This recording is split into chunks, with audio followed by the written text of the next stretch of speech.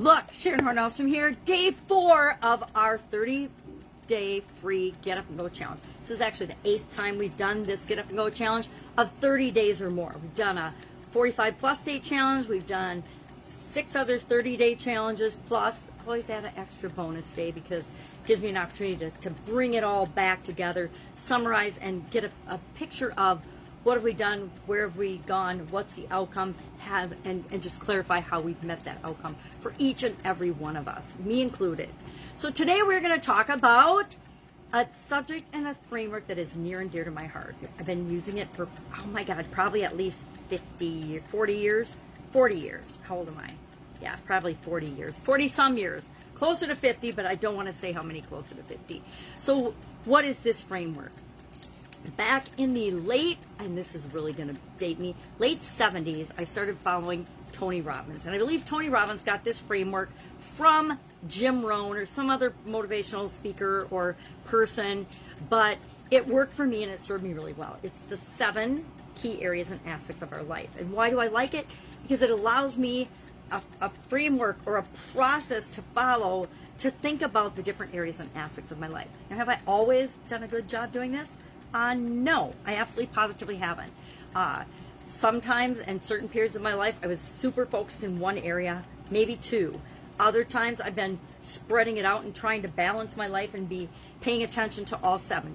Since 2010, I have consciously been paying attention to all 7 areas and aspects of my life. Prior to that, it was kind of a crapshoot, and what I focused on was what was the biggest thing in front of my face at any given time. So a lot of people are in that same boat right now. They're focusing on surviving and getting through all the craziness that's going on in the world right now with COVID-19 and all the stuff that's still happening with that. Believe it or not, it's still happening with that.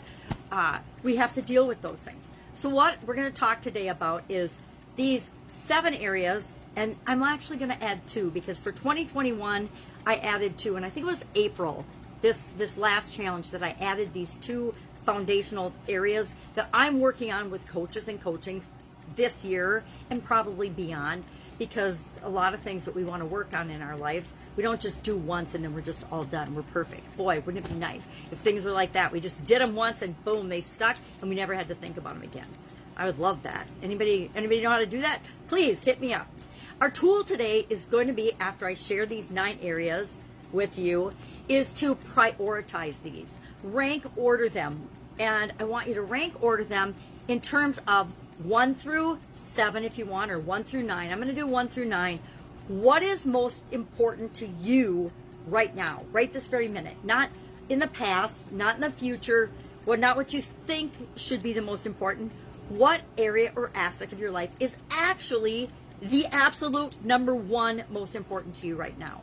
And we're going to share that as our action item. I'm going to give you the sneak peek so we can look ahead a little bit. But that's going to be our action item today. Share the number 1 priority for you. And it doesn't matter what it is. It's going to be different for each of us. It's going to be different for many of us. I would be surprised if everybody has the same priority right now.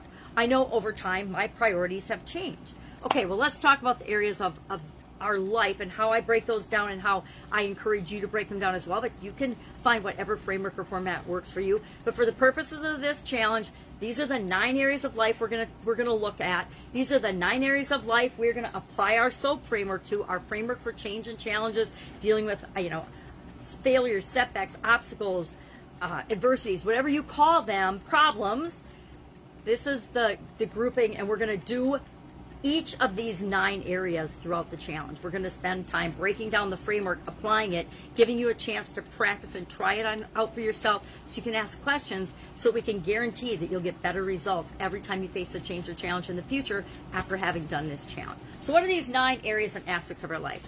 This is my fancy graphic, written backwards, of course, because I record on an Android device, and Androids will not flip the screen. And believe me, I've tried for several years now to figure out how to make that happen. And since I haven't been able to figure it out, I write backwards. So what are these areas and aspects of our life? And they're in any order. This just happens to be the order I learned them in originally. So my brain automatically goes to physical, mental, emotional, spiritual, financial, relationships, contribution, communication, and confidence. It automatically goes in that order. Although communication and confidence, since I just added them in April, those switch around in my mind sometimes depending on what I'm working on.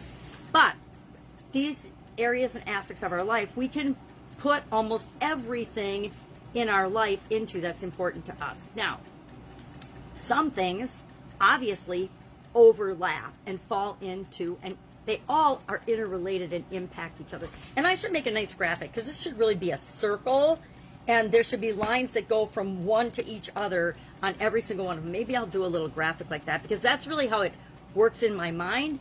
But when I'm setting my goals every year, when I'm looking at different areas or aspects of my life, when I'm thinking about on a daily basis as I'm breaking down my long-term legacy goals into daily actions, these are the categories and the areas I've used. I've used them for literally over 4 decades because it works for me, and entirely since 2010 on. Because I had a huge physical health event, because I was paying almost no attention to my physical well-being. And that caused me to have a sudden cardiac arrest, and because of that, in 2010, and from then on, my physical well-being and paying attention to my body and my energy and what I ate and how much I moved became very, very important. And we'll break these down. But what I want you to think about today is prioritizing these. What for you is the most important? Right now, let me think about this a minute. I would say, I don't even know which one's the most important right now because I've got them broken down so that I do things every day to move me toward my long-range goals in each of these categories. But what am I feeling right now? I don't know. I would say maybe communication, because that's the one I'm physically putting time and effort and energy into right now. And why do I like communication personally? Because I know that it impacts all the other areas. If I can communicate to my doctor how I'm feeling and what's going on inside my body, I can get a better result from that professional. If I can communicate to people in my life what's going on, how I'm feeling, what my expectations are, I will have better relationships.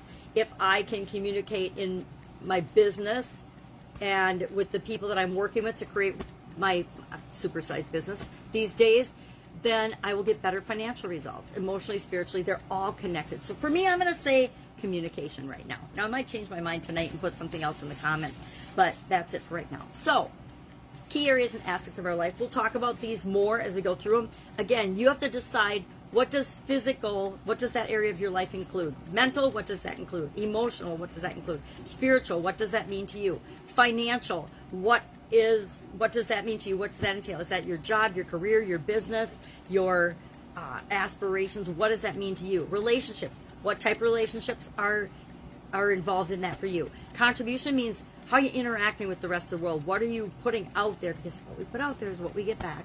And then communication involves all the different types of communication, and you can decide what that means for you, as well as confidence. Confidence, self-esteem, belief in ourselves, mindset's under mental, but again, like I said, they overlap.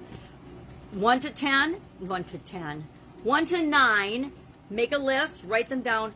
Number 1 priority to the least important right now. Remember, it's just the least important right now. These change over time. These change when my kids were little and I was raising a family. Financial and relationships were a lot more important to me than physical, confidence, communication, contribution. Contribution probably didn't even hardly hit the list back then.